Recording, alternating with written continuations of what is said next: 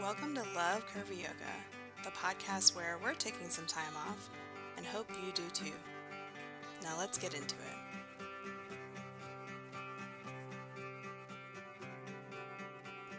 Hi, Anna here.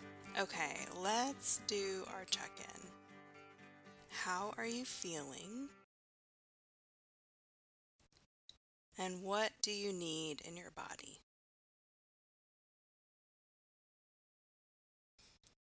With everything going on in the country and world and in my own life personally, I've been slowly realizing how tense my body has been lately.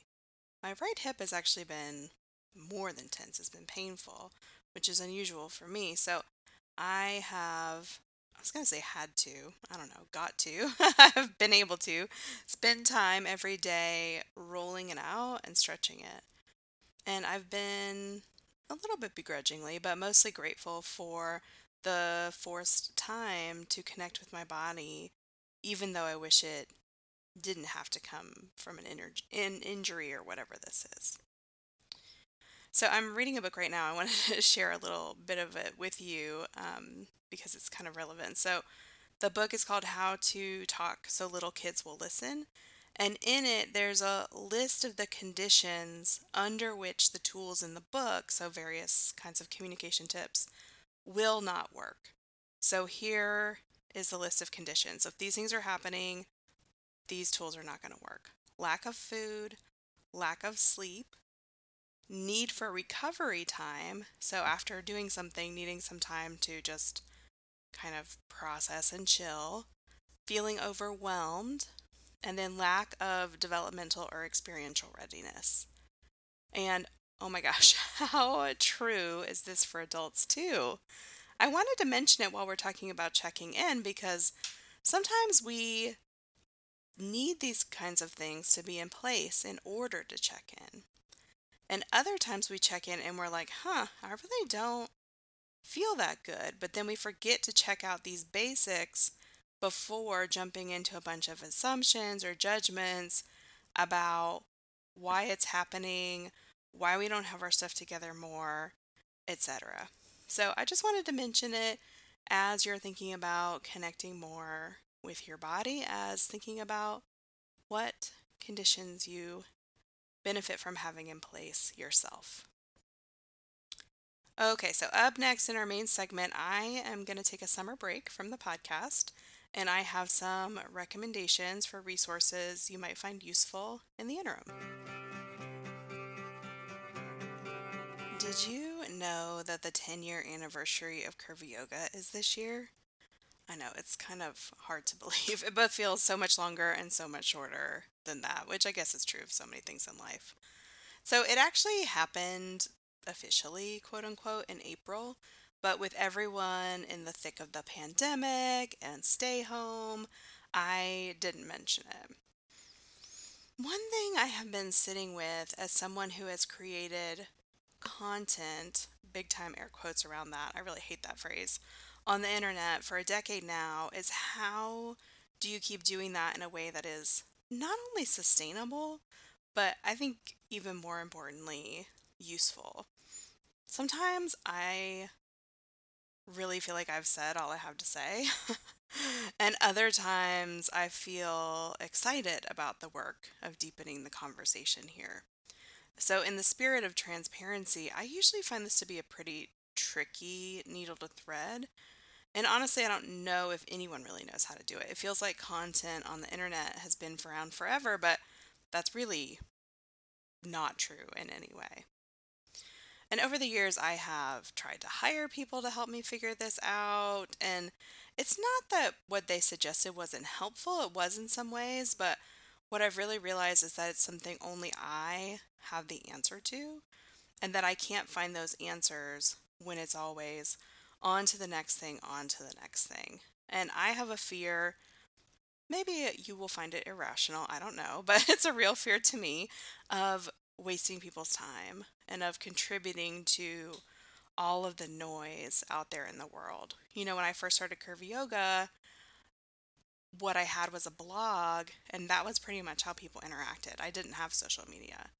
And then over time, of course, social media started to blow up. I had that, I had the podcast, the newsletter, so many different ways to communicate. And I know that I personally, as a receiver of other people's content, sometimes feel like, whoa, we don't have to have a fire hose. Like, I can just hear from you from time to time, and that will be great. So it's kind of balancing that with all of the internet business recommendations, which I don't go by, but that are like, you need to be in people's faces 24/7. I mean, how annoying is that? So that's kind of my fear, and what I'm always trying to figure out is walking a line between those two things and doing it in such a way that resonates and feels like it is in integrity for me. So I don't want to just say, oh, okay, today's Friday, so this is the day that I say things on the podcast. And I'm just going to keep doing that for the rest of all time because I should, quote unquote. So all of this is preamble just to let you know kind of where I am and why I'm taking a summer break. I wouldn't say I'm burnt out exactly, but I just need a little space to let some new ideas percolate to the surface and to do that in a way that is hopefully meaningful for you as a listener because I really value your time. I really appreciate that you give it to me. I know that, like I said, there's just so much competing for our attention all of the time. So I'm very grateful. Now, if you are a member of Curvy Yoga Studio, all of that is ongoing. So I'm not taking a break there. You'll still get your weekly emails, weekly videos, all of the great things we have going on there. I'm really just taking a break from this podcast. And I'm also already on an inadvertent one from social media that I may continue. It wasn't planned, it just sort of happened because I was a little bit fried, and then it just kept happening. So we'll see. So this is going to be my last episode until after Labor Day. So if you would like some Curvy Yoga resources to support you in the meantime, I have some suggestions. Like I said, if you're a member of the studio, you'll still be getting all of our resources there. And if you are not a member, you can get your first 2 weeks free by using the code CURVY, CURVY, and you can join us at curvyyoga.studio or just find the link in the show notes. And then the second thing that I have for you is I put together a best of list from our podcast archives. It's kind of hard to believe I haven't done this before, but there is a lot there. We have close to 200 episodes. So there are 10 episodes in the best of list, and you can find that in the show notes for this episode. So I hope you enjoy it if you check it out. Okay, up next, a few reminders. All right, logistical reminders. So we are still in the midst of the podcast survey for the next season. And thank you so much to those of you who've already filled it out. I really appreciate it. And if you haven't, it's not too late. So you can check out the link in the show notes. It should just take a few minutes and it will give me more of a sense of where might be good for us to take this podcast next based on your interest and what you'd like to learn more about. The other thing is July is in just a few days, and I did a different survey of our members, and the overwhelming favorite theme for the month was daily practice to build a consistent yoga practice. So that is what we're going to be doing in the studio in July. And you know me, so I have some things to say about creating a consistent yoga practice. And I think it has a lot less to do with willpower. So many air quotes in this episode, but here's another one. And a lot more to do with fitting yoga into your actual life, not the other way around. So here are some common misconceptions about a consistent, which doesn't mean every single day without fail, or else you might as well have never started yoga practice. So you have to practice for at least an hour. Your practice has to contain many challenging physical aspects every time you get on the mat. You need to practice at the same time every day. You can't have interruptions. I don't know about you, but none of that is relevant to my life. And here is some myth busting. Doing even a few minutes of yoga on any given day can really have powerful effects. It's not that longer practices can't be enjoyable, they definitely can be, but they're absolutely not required to have a consistent practice. The concept of what is challenging is highly subjective. So, for some people, the most challenging pose is Shavasana or the final resting pose in yoga.